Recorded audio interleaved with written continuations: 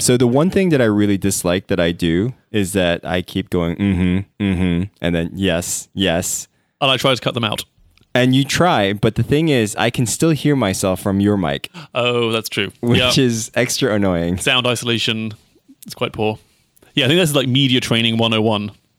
I think if we were to do media training of any sort. Maybe if I make a hand puppet with my hand and then just acknowledge with that might do like a pseudo knee. Edwin's dying right now. I wish we had a spare sock. Exactly. And maybe some googly eyes. It's the affirmation sock. It's just affirming what you're saying and saying like, I got you. I mean, of course, you could use your actual head. Because I think this happens like when you're on a Skype call because you can't see each other. Right. Aha! Ah, fuck!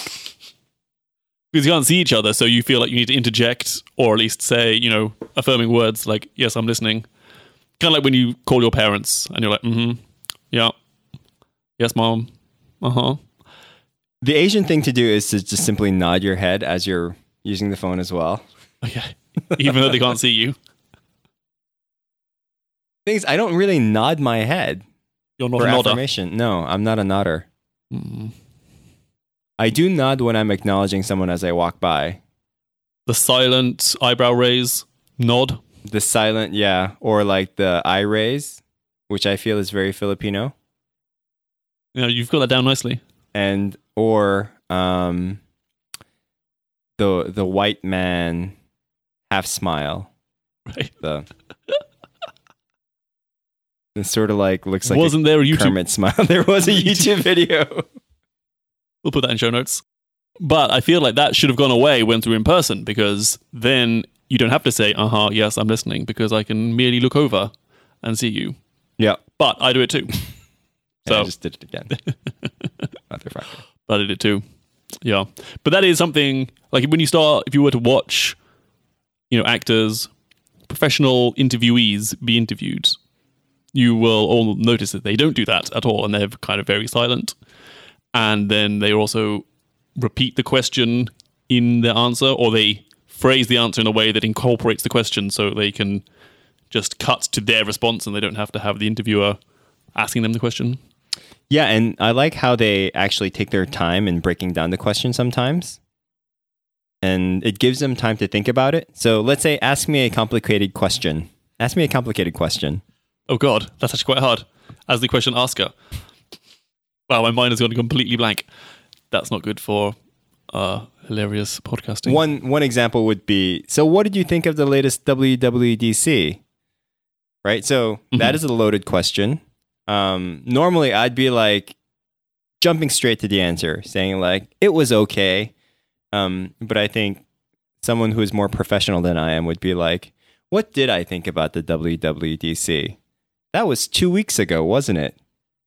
Let me think about that. It ran a little longer than I expected. I know that was one of my first observations. Essentially stalling. Right. Stalling, but productive stalling. Right? That's pretty much my entire career to date. Yes. Is there an app for that? Productive stalling? I heard yesterday about the app for naps. Have you heard about this? Yes, I told you about it. Well, no, I know that. Media training 101. When someone gives you yes. a lob, don't throw it back in their face. But have you heard of this Nap app? The Nap app? I have heard of the Nap app. I think there are a couple now, but the one that sort of started things off was an app called Pazizz. And this is not just sleep tracking. It's not sleep tracking at all. Oh, okay. It's a soundscape to help you nap. Okay. And it times it to initially, like, it'll help you relax, and then hopefully gets you into some sort of REM state, and it has like binaural noises to help you slow down and relax. And then at the end of 20 minutes or like whatever time that you set, it slowly wakes you back up. And the whole concept is that naps are really beneficial for you. Something I've been espousing for a very long time. But the cool thing about the app was that it was entirely dynamic. So the audio from one nap session wouldn't be necessarily the same as another nap sesh. What I use for that is Frasier. Really, yeah. Because it's relaxing, and then at the end of the 25 minutes, it wakes you up with the jazzy theme song about scrambled eggs. I would do the and that same wakes me thing. up. I would do the same thing with Seinfeld. Like a Seinfeld episode. I feel like those bass stings are a little bit too jarring, and they kind of shake you out of your nap zone.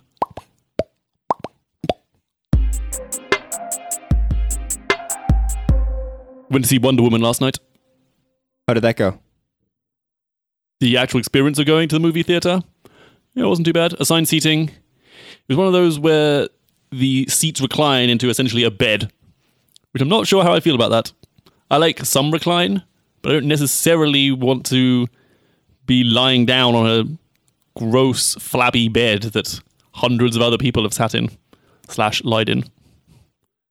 I've heard this. There's like an electric button that the feet come out, and it's essentially a lazy boy, or what I imagine a lazy boy is like. Were there speakers on the chairs? I don't believe there was. No, this is Jersey. Come on, because there are some. I think I have been there. Was this a Starplex? This is the AMC at the Newport Mall. Because that's what I do now. I'm in Jersey. I go to the mall. Went to the Cheesecake Factory, went shopping in Zara and H&M, and then went to the movie theater. Zara is so good, though. They do have a sale on right now. Yes, the touch and go. The reason why Zara is really good, and these are because my wife is in the fashion industry, and she's told me that she is in shoes. Constantly in shoes. Constantly. She always has to wear shoes. She's an always shoed. Unlike us savages. Well, they're never hobbits. Nude. Always shoed. Yes.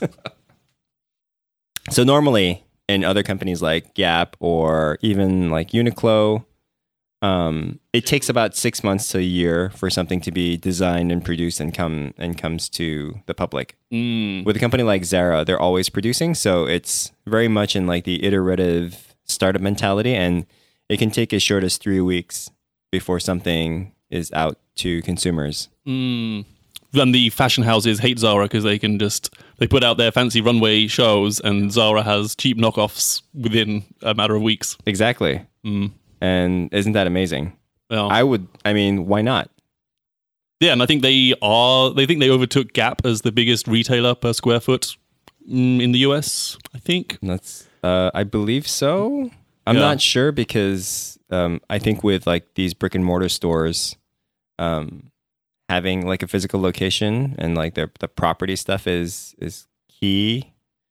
But I don't know how that all plays a part because I'm not in the industry. I don't know what I'm thinking. We should have my wife as a guest. Oh my God, that was so good. Yes, absolutely. But the experience of going to a Zara is so horrible though. Like, online, great. In the store, oh my God, it's terrible. I just don't understand why people go to stores anymore. I don't understand how they still exist, because I think my main beef, and this happens at H&M as well, is the line to pay is so long, and there are so few people working on the checkout registers. To a point where I'm baffled. Like, is it like a nightclub where they deliberately want lines? Like, is that a strategy? Do they not want you to pay for these? So what they do now, which is super annoying, is that now they have these long lines that are ever slow moving, and they have like little chocolate bars. Especially in H&M, they have like chocolate bars, they have like eye makeup, they have like hand sanitizers that they sell, like on the line as you're waiting to check out. And I think that's like absolutely ridiculous. That's not solving the problem at all. That's like making things worse. Making you obese while you wait to pay for your cut price garments. No, but it's absolutely ridiculous. And that's why I think some of these experiments with Amazon and like what they're doing with their pop-up stores. Yeah. Where you can just go in if you're an Amazon Prime member and you can just pick something up and just walk out and it recognizes you. I feel like that's the right step. Yeah, I think Apple Store does that sometimes as well. There's some system. I don't go to Apple stores enough, but Right. The last time I was there, they had those people with the little iPhones that had the card readers. Oh, well, that system's even worse. I hate that system more than having to wait online. But I think for accessories and small items, you can pay for them on your own phone without needing anyone, and then you can just walk out with them. The way you pay for goods in stores, ripe for disruption. Like, why is there no self-checkout at H&M? I mean, I'm sure people steal shit, but they steal shit anyway. I feel like they could just triple their profits if they didn't have to wait for 25 minutes to pay for their goods. Because I cannot count the times I've gone to an H&M, seen something, I'm like, oh, I might buy this. Look over, see that the line is like 20 people, and go, oh, fuck it. I don't need this. Yeah, I'm not waiting 20 minutes. But that's so true. I think the thing that they're concerned about is fraud. People stealing. Yeah. Breakage, I believe they call it in the biz. Loss prevention. Oh, wait. No, breakage is when... Wait. Now, there's also a thing with gift cards, right? They love gift cards because people always leave... Well, but often people just leave some amount of money on the gift card, which is essentially money back in the corporation's pocket. So gift cards are a huge scam. Not a scam, but corporations love gift cards because they work in their favor in total. So I feel like we're falling into the same trap that we talked about, which is we talk about a subject that we agree is not something that we're happy about, but we talk about it for more than 10 minutes. So this is our second take at this episode. And previously we retail decided... Retail is fascinating though, but yes, okay. Agreed. We actually had a 360 review. This is not going in the show. What? No. There's no behind the scenes chat. There may be a making of documentary in years to come. But I don't think that's how the show is made is even less interesting than me prattling on about gift cards. Okay. Well, we did have a discussion previously that was previously recorded where we talked about the WWDC for 20 minutes. Right. And mentioned how stupid the HomePod name is, which I think needs to be said again. HomePod. And that's it. Okay. And that it looks like a shaved pineapple. It does look like a shaved pineapple. It looks like a wannabe Mac Pro that didn't become a Mac Pro. It's like an adolescent Mac Pro that hasn't shaved. Right, yeah. It's a little bit fluffy around the edges. Yeah, and now we're talking about Zara and retail, which I have no problems about, but yeah, that's good. I don't think this is what the listeners of Is This a Show? I don't think they really know anything about what they tune in for. So what's this week's show about, Sam? So this week's show is about games. Is that specific enough? Mobile games that we've finished. Is this a show about Monument Valley 2? Okay. Let's do it. Is this a show about Monument Valley 2? Yes, it is. Cue the music.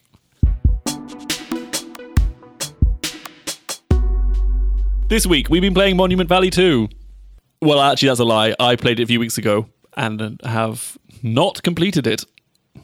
I started playing it about a week ago and have completed it. Yeah, when they announced it, because I think they actually mentioned it in the keynote for the Apple conference that we're not talking about. And I did buy it straight away. As soon as I heard it, I was like, right, on the App Store, $4.99, well spent. I bought it after we recorded that WWDC episode that we're not going to talk about. Okay. And since then, I've been playing it maybe like a couple of levels a night. Okay, that's good. And a couple of nights ago, I finished it. Is it because I think one of the criticisms of Monument Valley 1 was that it was quite short? Yes. Does that apply to Monument Valley 2? Yes. Okay, yeah. It is sort of the definition of short but sweet. Yes, it is gorgeous. It's absolutely gorgeous. Every level you want to take a screenshot of it, but it is which short. They make easy, which is nice. Mm-hmm. They do make it super easy. They give you the tools to share. That's smart. So let's talk a little bit about Monument Valley 2. Let's do it. So, of what you played, what are some of the things that are noticeable for you? So I think in general, the puzzles got a little bit harder. I think that's another criticism you could say of Monument Valley 1 is while it was certainly fun, it was reasonably easy. I don't think I ever particularly got stuck. And I think it's still reasonably easy, but it is a little bit harder, I think. It is kind of cute how they've reintroduced characters like the one-eyed totem pole, who probably has a name that I don't know. Yeah, I shall call him Toty. Mr. Totes. So Mr. Totes is back, which is really cute. I think even the chapter is called Ro Meets an Old Friend. And I was like, oh. But another thing I found is really upsetting was when she gets separated from her daughter for the first time. That was like, oh God. I was on a train at the time. Did you have the audio on for the game? So I've turned off audio, of course, because, as we know, I like to listen to podcasts while I casually game on my iPhone, which I think I am missing out. I think they even say it's better with sound. They chide you a little bit if you turn off sound. But I disregarded that warning. So I played like the first half of the game without sound, and it's still absolutely gorgeous. Mm-hmm. And I did feel a little bit of a twang in my heartstrings when Ro did get separated from her daughter. And it happens really early on too, like you said. Yeah, maybe like second or third level. It does play those dramatic events really well, just from a visual standpoint, and from like, you know, it fits in all together really well from like a puzzle standpoint as well, and from like the narrative of the entire game. Yes, it's very subtle and like well done. Yeah, and the overall narrative, I think, is like you can interpret it in like multiple ways, but there's some like really good messages that are in there. I'm now trying to remember what happened in Monument Valley 1. What was it? So what basically happens in Monument Valley 1? It turns out she's made of crows. She is the crow. Something like, you know, like... She is Mr. Crow. I actually found Monument Valley 1 to be really boring. It's a gorgeous game. Wow, this is a revelation. But it was really boring. I actually didn't finish it. I'm going to have to look this up now because I think it turns out that she's a crow. Now I'm Googling, is Ro a crow? Oh, wait. Is she called Ida? Wait, what? What? Who's the character called? Am I confusing myself? Yeah. I was pretty sure she was called Ro. Oh, man. I've not done my research for this show, clearly. I don't think they're the same characters. Oh, wait. Here we are. At the end of the game, the player finds out that the crow people, a.k.a. crows, were actually Princess Ida's subjects who were cursed along with her as punishment for stealing the sacred geometry. Once the curse is lifted, they all transform back into multicolored winged crows. Spoiler alert, by the way. A post spoiler alert for a 3-year-old game. Okay, so she's not made of crows, but they were merely her subjects. There you go. Yeah, it's a completely different person. Sam has now shown me a picture of a... That's Monument Valley 1. Silhouette of a lady with a hat, yeah. She puts the things in her hat. Okay, right. She's a different color in Monument Valley 2. Different color. Wow. All right, see, this is how little attention I pay. Oh. She has a round hat, not a triangular hat. And an orange cowl. Okay, right, that's why she has a different name. Different person. The way that they introduced that as well just made it seem like it was some sort of continuation, which is great. Mm-hmm. But it's one of those things where like they're so good with the balance of different things, where there's just enough challenge, there's just enough story to drive things forward. I feel like they don't linger on a single type of puzzle, right? To have you feel like this is just the same thing over and over again. Right, they introducing new mechanics of each chapter in a nice way. But I did feel like even if they did that, I didn't find the puzzles challenging enough. Yeah. And just as I wanted to do more of that kind of puzzle, you moved on to the next thing. And I did appreciate that in a way, but I did feel like I wanted to get a little bit more out of it. Because by the end of it, it was over before I knew it. I really enjoyed the journey that I went through, but there's no replayability. It is not like, God damn, that game with the Steam bots and the things. What was Where that? things can go differently. SteamWorld Heist. SteamWorld Heist. Yes. Where I played that through maybe 5 times. Wow. On the increasing difficulty level, right? Like That's amazing. Yeah. Yeah, I got a little bit sucked into that game. Not sure how I feel about the hand-drawn snowflakes. I like it. Yeah, I liked it once. And then second time, I'm like, okay. Third time, I'm just like, scribble! All right, I get it. Put this hand-drawn snowflake in your hat. I think it was a great way to like end things out and add a little bit of like your customization to the level because it does persist. Like it gets saved in there and you can sort of revisit the ones that you've drawn. But several times I got frustrated and finished too quickly before it had completed, and then you have to start all over again. Start all over. Snowflake! Right, but I did like the little differences between the snowflake that you drew with Ro and the snowflake that you drew with the little one. Uh-huh. Oh. There are slight differences there. Yeah. But yeah, I feel like they could have lingered on things just a little bit more. I know that they probably wanted to make it snappier and like they were probably thinking it's better if a person actually finishes this rather than gets bored by it and stops. Right? Yeah. But yeah, just some of the things in there are just absolutely amazing. Technically, visually, like I want to say like from a gameplay perspective, it's really well done.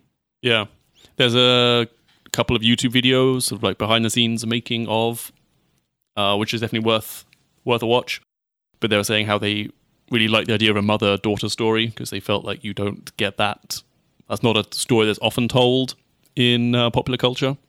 Which I was like, yeah, that's probably kind of true, really. And there's just one quote that was really resonated a lot with me as a parent-daughter thing that I actually took snapshots of. Screenshots. Let me see. And it happened to be like my daughter's birthday as I was playing it.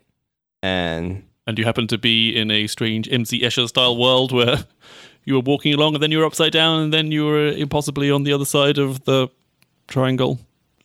It is easy to be nervous when she grows so quickly.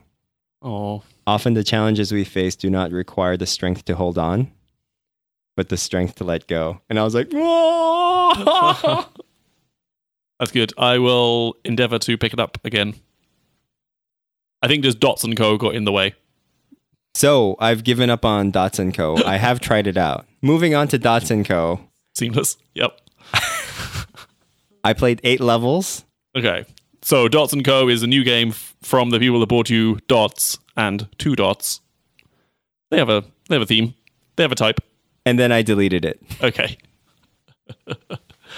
So I figured out why I dislike it so much. Pray tell, Sam. Pray tell. Visually, it's really great, really cute. It's obviously a finely crafted game. They've added some more characters. They've added some character design. Characters. The gameplay is still roughly the same. I haven't noticed anything that's vastly different, except for your pet or like your friend helping you out, getting rid of some dots if you fill up their meter. But the reason why I don't like it is a monkey could play this game. Like, there's absolutely no thinking when it comes to playing this game. I am going to disagree a little bit. The dots are random, and I understand why that is annoying to some people. But, I mean, to be able to plan a few moves ahead to be able to create a square. You can plan a few moves ahead Yeah. to be able to create a square, but the opportunities that exist for that to happen is beyond your control. Right.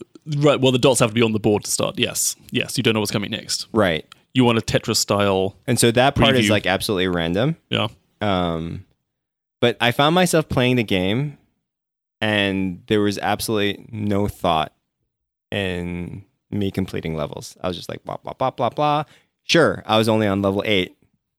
Right. But I was like, this is enough. I got it. I don't need to spend any more time on this game. Yeah, if you didn't like 2 dots, there is nothing in here that will change your mind. The things that I did appreciate is the fact that I think now they've vectorized everything. Oh. So everything in the background are either done with like some simple polygons or some sort of SVG where it loads very quickly. Yep, it is snappy. But it still looks pretty gorgeous. And you can tell like there's going to be expansions for it. Like it's just going to continue on telling this like visual story in the background. Yeah, in fact, you can scroll all the way along up to 100. Oh god, there's so many. Oh god. But yeah, it is gorgeous. Yeah, it does give you that feeling of progress, which was lacking in some of the other games we've played in the past, whose names currently escape me. But it's free. They obviously try to game you out of as much money as possible. But what I like is that while it's still fairly prominent in trying to push you to buy things, it's not completely obnoxious. It's sort of tastefully-ish done in terms of the sort of upselling. So I appreciate that because I am not spending any money on this shit. So from what you played so far Yeah. of Dots & Co., what would be the score that you give it? Well, I think I can totally understand your side of it. I think if you're the kind of person that has enjoyed Candy Crush and does like those fairly mindless matching games, you'll like this. If you don't, then you won't. I think there's really nothing new really in the gameplay. There's some new mechanics and new like special types of dots that have come. But in terms of actual gameplay, it's exactly the same as all of those other games. So I think I can still appreciate the genre. Yeah. Right? Like I can appreciate the game that it's made. Is there a name for this genre? The puzzle game. The matching. It's a casual puzzle game. Casual puzzle mobile game. Casual puzzle dot matching game. Right. I would put stuff like Bejeweled, Candy Crush, all in the same vein. I would not put Monument Valley in this vein. Although it is a puzzle game. It is a puzzle game, but I don't think it's... No matching of colors required. Right. Yeah, agreed. It's not like a brainless game. Monument Valley is a little bit more cerebral. And there are more things that you can appreciate. But having said that, I think I'd give Dots & Co. a 3 out of 5. Ooh. Because I do appreciate all the work and all the effort. Things are timed really well. It doesn't bother you with like unnecessary stuff like stupid ads in between. Yeah. You can play it for free without you having to buy anything. Yeah, there's no like watch this ad to get some coins. Right. All that shit. Monument Valley, however, if I were to give it a score, I still would give it like a high 4 out of 5. Mm-hmm, I would agree. It's almost perfect, except for like the replayability factor, I think. And I think I feel like I'm asking too much when I say that. I feel like because it must be incredibly hard to design those levels. Totally. Like you're working in a geometry that doesn't exist. It's just so bonkers to. This is definitely the type of game where they have to be the masters at the game to produce more levels for it. Yeah. And it's not something where they can just generate algorithmically. Yes, this wouldn't be the Infinite Runner style game, Desert Golf style. And, they not only have to think about it from an aesthetic standpoint, they also need to think about it from like a solvability standpoint where, sure, we've made this excellent level, but can people actually solve it, right? And so tons of thinking, but at the same time, just because of like the breadth of the wild, the game of the wild,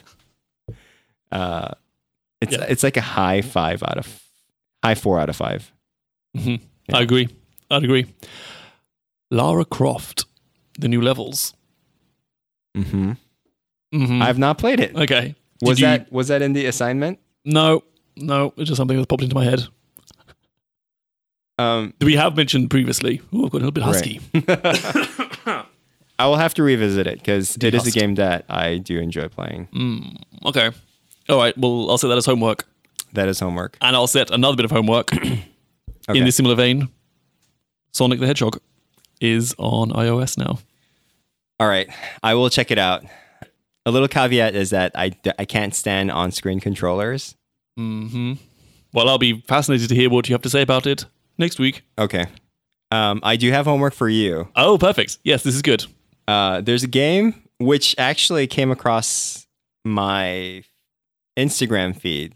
Oh, It's well called, done, Facebook, with your Instagram targeting. Yeah. The game is called Bowmasters. Okay, great. I'm in already. Is it archery based? It is. Ooh. I would heavily recommend you initially to pay like the $1.99 to get rid of the display ads. Let's see. Bowmasters, the top multiplayer bowman archery game.